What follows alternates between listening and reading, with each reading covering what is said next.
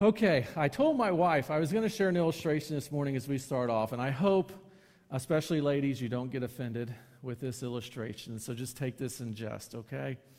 Because there are 5 questions that ladies ask men that, quite frankly, are deadly questions. Number 1, what are you thinking? That's scary. Do you love me? Am I too heavy? Do you think she's prettier than me? And what would you do if I died? Those are 5 questions that ladies ask. Our wives sometimes have asked us, and men know that if we respond incorrectly, it could be a divorce or bad life. So let me just help you out. So the first question, what are you thinking? The correct response is, I'm sorry if I've been pensive, dear. I was just reflecting on what a warm, wonderful, caring, thoughtful, intelligent, beautiful woman you are, and what a lucky guy I am to have met you. That is, men, the correct response to do that. Now, the reality is he's probably thinking about sports or what's for dinner. He's probably not thinking that, but men, just so you know, that's the correct answer. Or what are we going to have for dinner? Or I've heard all this before. Here's another one. Do you love me? Now, the answer is, of course, guys, yes, okay? If you really want to be careful, say yes, dear, okay? And I'm really talking to Dan here because he's getting married in a few weeks. So you need to say yes, dear. Now, the wrong answer if she asks you, do you love me, is I suppose so. That's a wrong answer, guys. Or it's a wrong answer to say, would it make you feel better if I said yes? That's not a good one. If it says that depends on what you mean by the word love, that's not good either. Or if you say, does it really matter? That's not good either. So just, guys, just say yes, yes, dear. Now, this one, I'm a little scared to give this one because this one is loaded. Do you think I look heavy? Now, the answer is no, of course not, okay? That is always the right answer. Should I share this? So I was telling my wife these questions driving over here this morning, and I told her about this question. Now, we have one son. He's single, and there's a reason for that. Because a girl in high school asked him, do these pants make me look fat? Now, our son is not necessarily the most sensitive guy in the world, and he said, no, your fat makes you look fat. Now, that is not the right answer, okay? That's why my son is not married. That's why he's still single. That's why he lives with computers, okay? Don't say that. All right, so if your wife says, do I look too heavy, please, guys, just say, no, you do not. You look beautiful the way you are. Don't say things like, well, I wouldn't call you heavy, but, don't do that, guys, okay? So we won't get into the wrong answers. I think you know what they are. If your wife's, there's another woman around and she says, do you think she's prettier than me? Now, again, guys, the right answer is no, you're much prettier than her, okay? That's always the right answer. Guys, don't try to say, well, not prettier than her, but you're pretty in a different way. Don't say that. And don't say to your wife, I don't know how you go about rating things. Kind of help me with don't do that either. And don't say, well, yes, she's prettier than you, but you have a great personality. Don't do that one, okay? So those are some bad responses, okay, guys? Just telling you that. And then the last one is, what would you do if I died? Now, the correct answer, guys, is, dearest love, in the event of your untimely demise, life would cease to have meaning for me, and I would perforce hurl myself under the front tires of the first Domino's pizza truck that came my way. That is the way you really need to answer that, okay? You definitely don't want to say, well, I would probably find somebody else. You don't want to say that, okay? So, there are right responses and there are wrong responses, okay? And we've all been guilty, especially men, of giving the wrong responses at times. And we respond to questions, obviously, verbally. We respond to things in life non-verbally, right? By our cues. Our cues throw off all sorts of non-verbal responses. We respond sometimes by lashing out. Physically, we respond sometimes by holding things in. So we all have responses. So here's the thing. How do we respond to life? Because we all encounter a lot of different situations in life.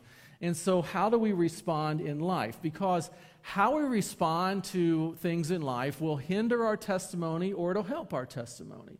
How we respond to things in life will either draw people to Christ or push people away from Christ. So how do we respond when we go through life? So if you have your Bibles, we're wrapping up 1 Thessalonians. Probably going to be here one more week. But 1 Thessalonians chapter 5, if you have your Bibles, it's in the New Testament. Again, if you hit 2 Thessalonians, just turn left. You know the drill. If you hit 3 Thessalonians, it's the wrong Bible.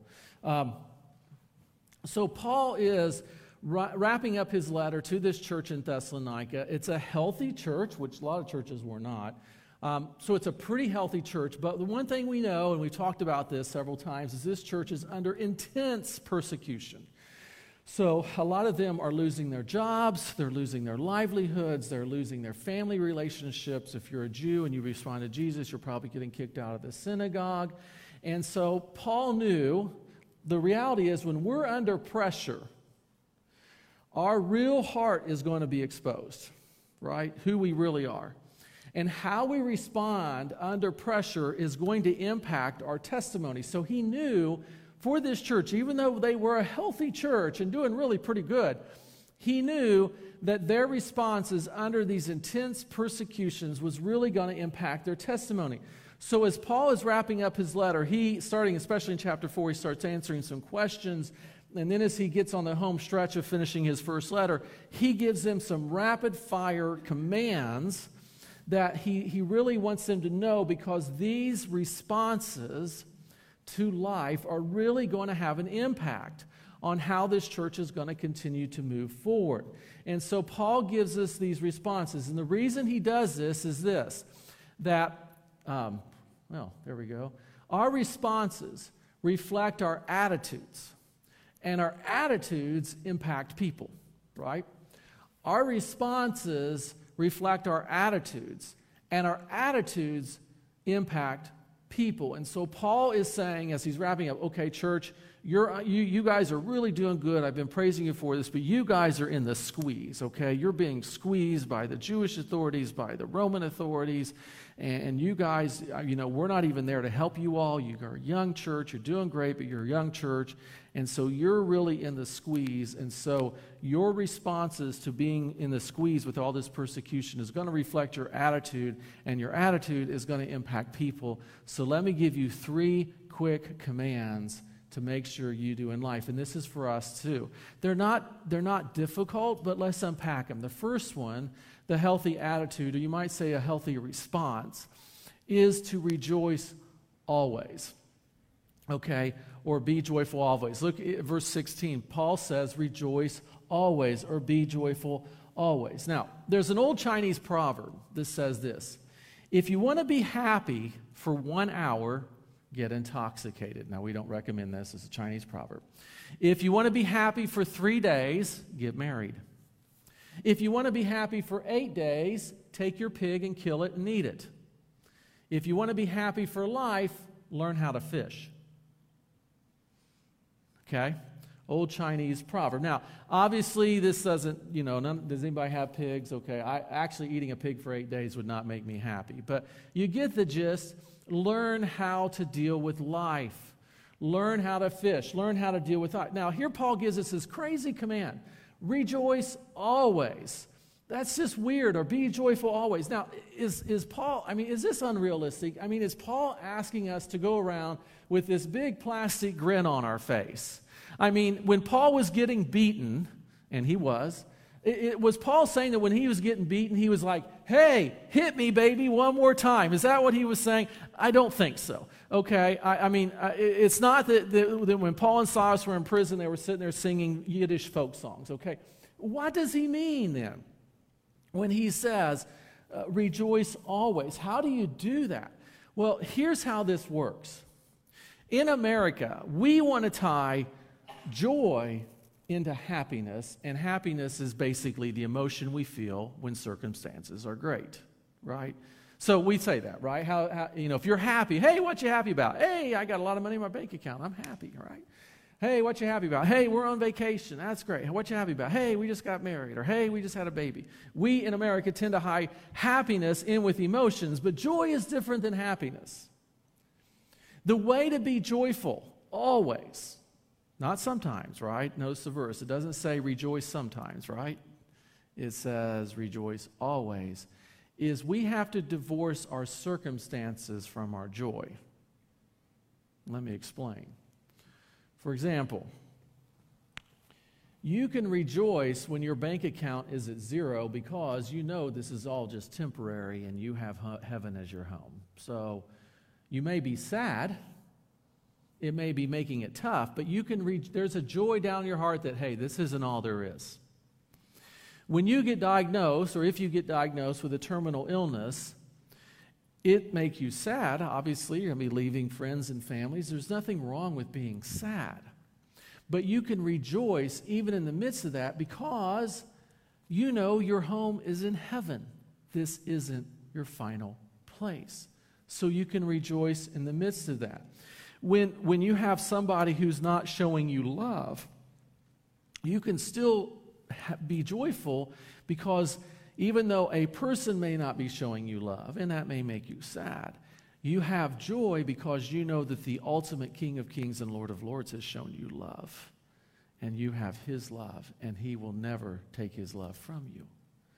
And so you can rest. Does that make sense? To be joyful always, you have to separate this from your circumstances. In other words, your joy, it could be at times your circumstances heightens your joy. You know, baby's born. Wow, God's the author of life. Thank you, God, for this new life. That heightens your joy. But your joy is not tied into your circumstances. Your joy is disconnected from your circumstances. Your joy is much deeper than your circumstances. Because here's one thing I've learned in life. Circumstances change. Right? This week you may have a lot of money in the bank because you got the government's, the government gave back the money you paid them. They just held it for a year and then they gave it back to you. I know I got a refund. Actually, you didn't. It's your money. But anyways, you got your money back. Woo, I feel great. Okay, 3 weeks later, you're broke again. Okay? But you can have joy on either ends of that spectrum if your joy is not based on just your bank account. Let me just show you how Paul did this. Here's what he said in Romans. He says, not only that, but we also rejoice in our afflictions. Here's why. Paul says, here's why you can have joy even when life is difficult. Because that affliction produces endurance or produces perseverance. In other words, Paul says, yeah, getting beaten is not fun. I mean, nobody wants to get beaten, for crying out loud. But I can rejoice in that because that just strengthens my faith. That just enables me to keep going for Christ. Here's another one, Colossians. He says, now I rejoice in my sufferings for you, and I'm completed in my flesh what is lacking in Christ's affliction for his body, that is the church. Now, what does he mean by this? This kind of sounds weird. The way I take this verse is Paul is like this. I rejoice in those sufferings. Am I seeking them out? Obviously not. Nobody wants to be beaten and whipped and shipwrecked and all those things he went through. But by experiencing those things, I think what Paul's saying is, I'm getting a taste of what my Savior experienced. And by getting a taste of that, it helps me even identify more with my Savior. And it gives me more of appreciation for the depth of the love that drove him to the cross. So even though I'm getting a beating, that's nothing like getting tied to a cross. That's nothing like getting your hands nailed to a cross. That's nothing like enduring the wrath of God. So when I suffer my affliction, it's giving me a taste of that. And by getting a taste of Christ's suffering, I'm able to even experience the love of Christ even more and the grace of Christ even more. And I'm able to pass that along to you. Here's another thing. So when we're going through those things, especially for your faith, and if you're suffering for your faith, it gives us just a little bit of a glimpse of what Christ went through. Here's another one. He, God, comforts us in our afflictions so that we may be able to comfort those who are in any kind of affliction through the comfort we ourselves receive from God. Here's the beautiful thing of the church. If I were to sit down and interview everybody in this room, we would all have different experiences of conflict. I know we've had some in this room who have lost a spouse. I know we've had some in this room who have been through the pain of divorce. We may have some in this room who have lost a child. I know some in this room who have probably, have been to war. Some of you have other things. Some of you know the pain of addiction to alcohol. Some of you know the pain of addiction to drugs. In other words, we all have different life experiences. And some of you can minister to people better than I can because you can say, I understand that. I've been through the loss of a spouse. But let me share with you how God gave me the strength and enabled me to get through this. And He can do the same for you. I will walk with you through this journey. Some of you can do that with a lot more credibility than I can. And that's what makes the body of Christ beautiful. Some of you can say, I understand the pain of a wayward child. I've walked through it. Let me walk with you through this, because through my suffering that I've gone through, I'm able to minister to people who are struggling. Does that make sense to you all? We all have different things, and sometimes God lets us go through those times of suffering, and God's saying, look, you hold on to me, you keep going, you rejoice in the midst of this, you know that I'm in control, your faith is going to be it's going to be pulled, it's going to be stretched, you may think you're going to break, but you're going to hold on, and when you get on the other side, your faith is going to be stronger, and there's somebody down the road a few years from now that you're going to cross paths with is going to experience the same thing you're experiencing today, and you're going to be able to help that person through, just like somebody may have helped you through. And so Paul says, look, to a church that's going through suffering, rejoice always. Dr. Viktor Frankl was a Jew who went through the concentration camps. And he wrote a book on the other side called Man's Search for Meaning. And he talks about when he was captured by the Nazis and when they took him to the concentration camp. And they stripped him. Of course, one of the things they did was strip the prisoners totally of their clothes, very humiliating. And Dr. Frankl is there. They strip him of his clothes, and they start cutting away his wedding band.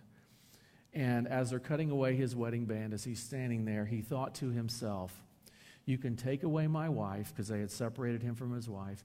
You can take away my children, because they had taken his children away. You can strip me of my clothes. You can take away my freedom. But there is one thing no person can ever take away from me, and that is my freedom to choose how I will react to what happens. You can take everything you want away from me, but you cannot take away my freedom to choose how I will react to this. I'm still in control. And that's the same for a Christ follower. You may go through really difficult times. You may lose your money. You may lose your health. You may lose family. And all those things. And those things may come, but you can still choose to rejoice. Because you know at the end of the day, all this is temporary. Heaven is your home. You are a child of God.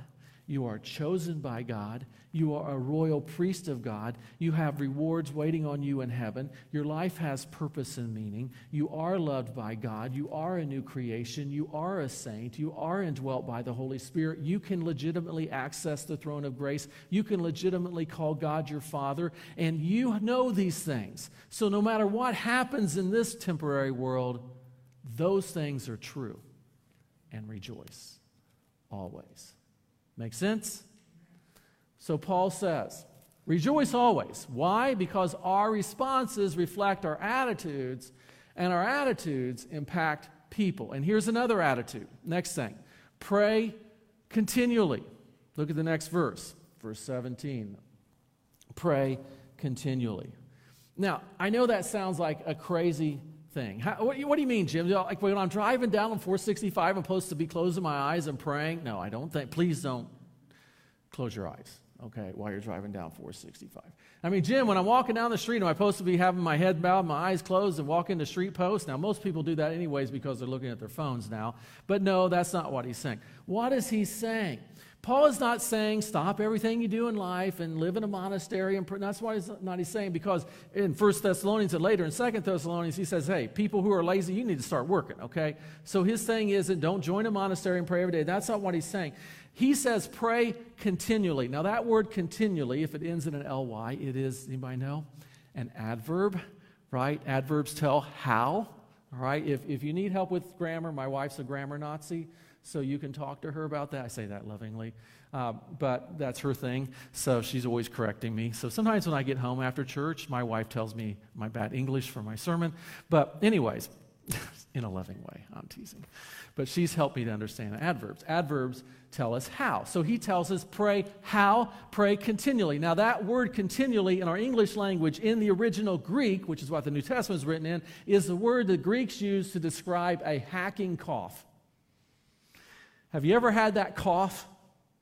And you just, now see, I just did, I cleared my throat, right?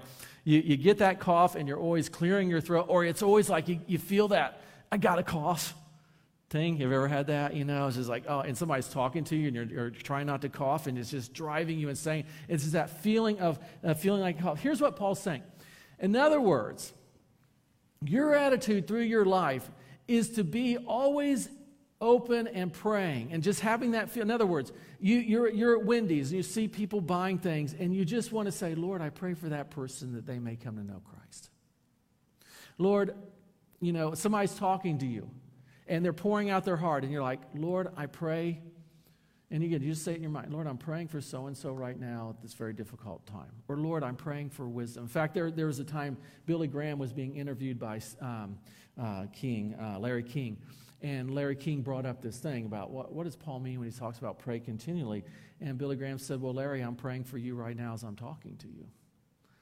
In other words, I'm talking to you, but in my mind, I'm praying for wisdom. I'm praying for your salvation. I'm praying that God will work. So that's what Paul is saying. He is saying, pray for all the time. As you're going through life, as you see things, pray. Look, you get up in the morning, you sit down with your cup of coffee. Lord, thank you for a cup of coffee. Lord, thank you for air conditioning. Man, aren't you guys thankful for that? I'm thankful for that. I'm thankful for that. Lord, thank you for, I'm going to pray in advance for the rain we get today. Thank you for that. In other words, you know, as you're driving down the road, Lord, thank you, I got a car.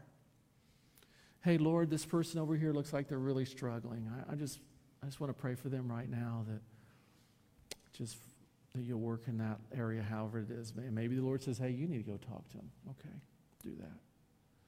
Prayer is not telling God what to do. Prayer is not like, I'm going to make God do this. That's not what prayer is about. Prayer is aligning your will with God's will. See, when you're praying for the salvation of somebody, certainly God is not willing that anyone should perish, but God doesn't force people to get saved because God's a gentleman. He gives the plea, but they have to respond. But when you pray for a person to be saved, you're aligning your will with God's will. And guess what? That may encourage you to go share the gospel with that person. When you see somebody in need and you pray for them, that's aligning your will with God's will because God has a heart for the fatherless and the widows and the orphans. And by you praying for them, God may be saying, you need to go do something.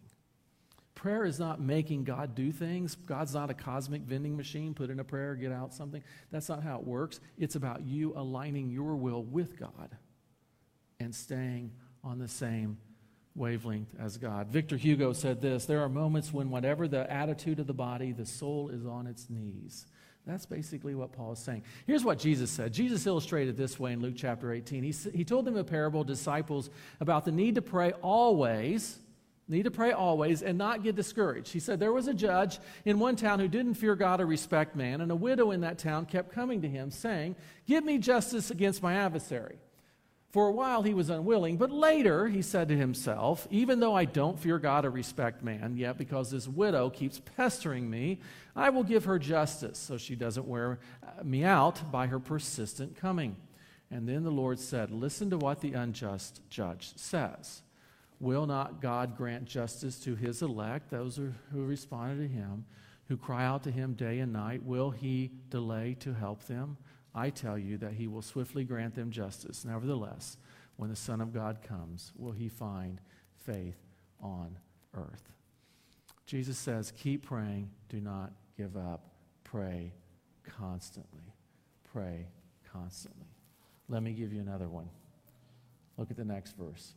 Give thanks in everything, for this is God's will for you in Christ Jesus. Tells us to give thanks in everything. Why? Because our responses reflect our attitudes, and our attitudes impact people, so we need our responses. We should be thankful always. Be thankful always.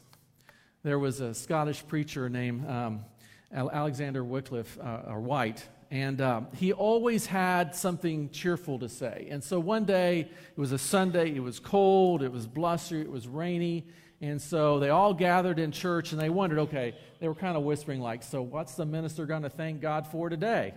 Because this is a nasty day outside. And so Andrew White got up there, and he said, we thank thee, O God, that every day is not like today.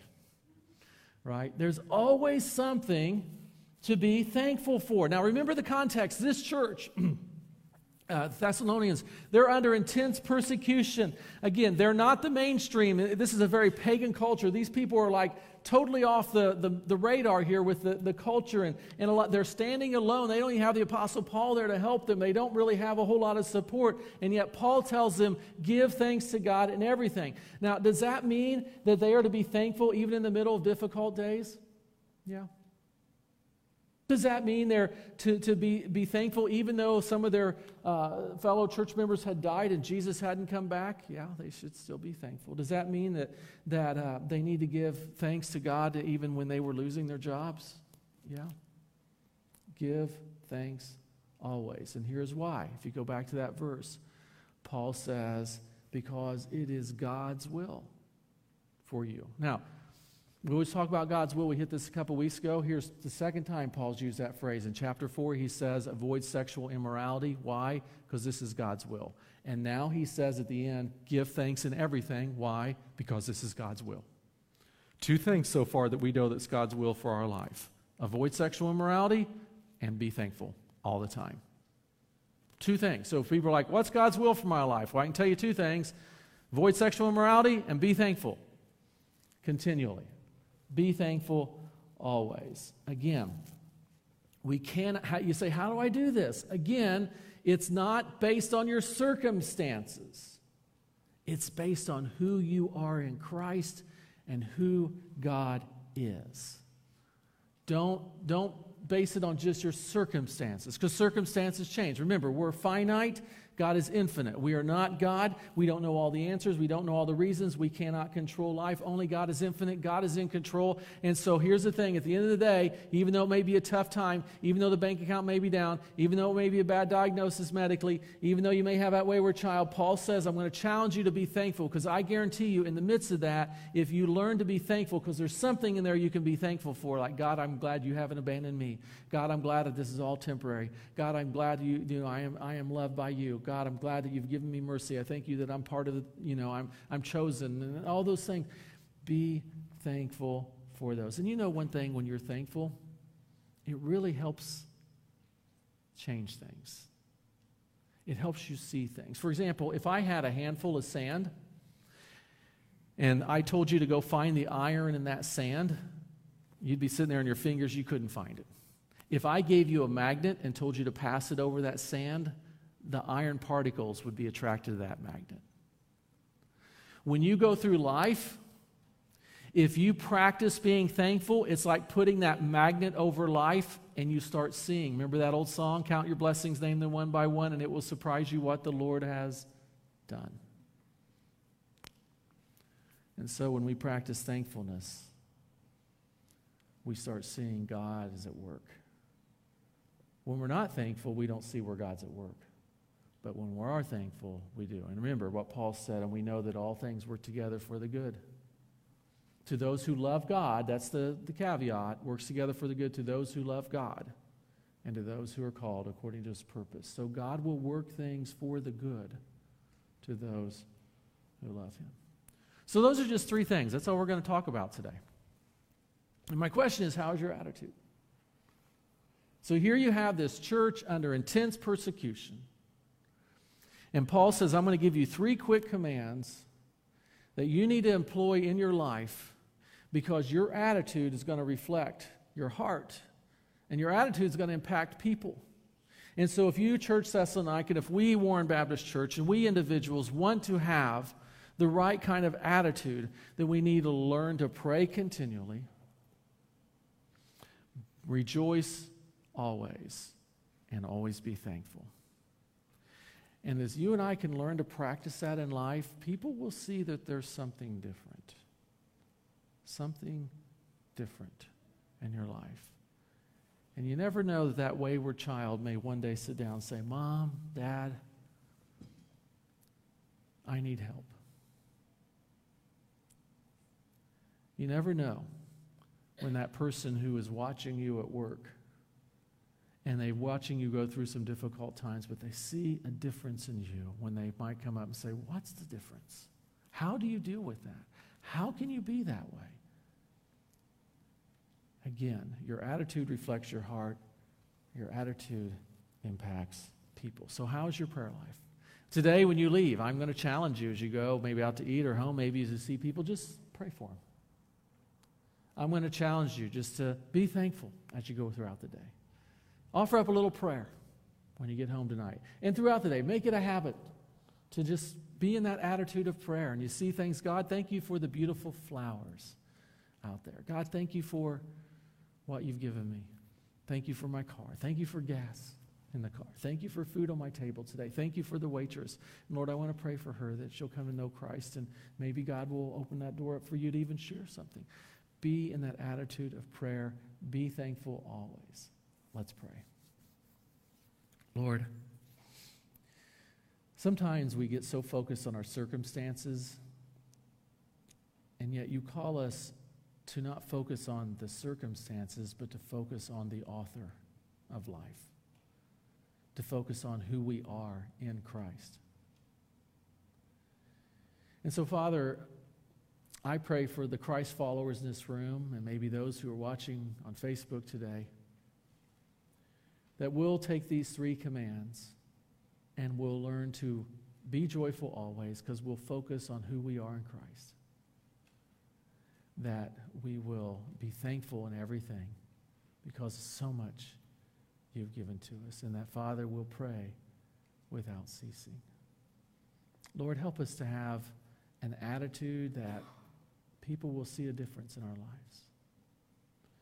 And God, I pray if there's somebody maybe watching today on YouTube who doesn't know Jesus, none of this really applies to them because unfortunately they've not experienced the ultimate grace, love, and mercy, but they can today. And I pray if there's somebody who's watching today on Facebook that they'll just say, Lord, I want you as my Savior. I repent. I want to turn away from my sin. And I'm asking you to save my soul and deliver me from my sin. I'm going to put my faith and trust in you alone. And I pray, Lord, maybe somebody today watching this will do that. Lord, I pray at Warren Baptist that you'll just guide us as a church to reach this community for Christ. Help us, Father, just to have an impact. Thank you for the impact we're starting to have. And Father, I pray that we will be a healthy church and a church that makes a difference. And we pray all these things in the name of Jesus. Amen. Well, 3 challenges today, and I'm going to leave you with that. We're going to end with another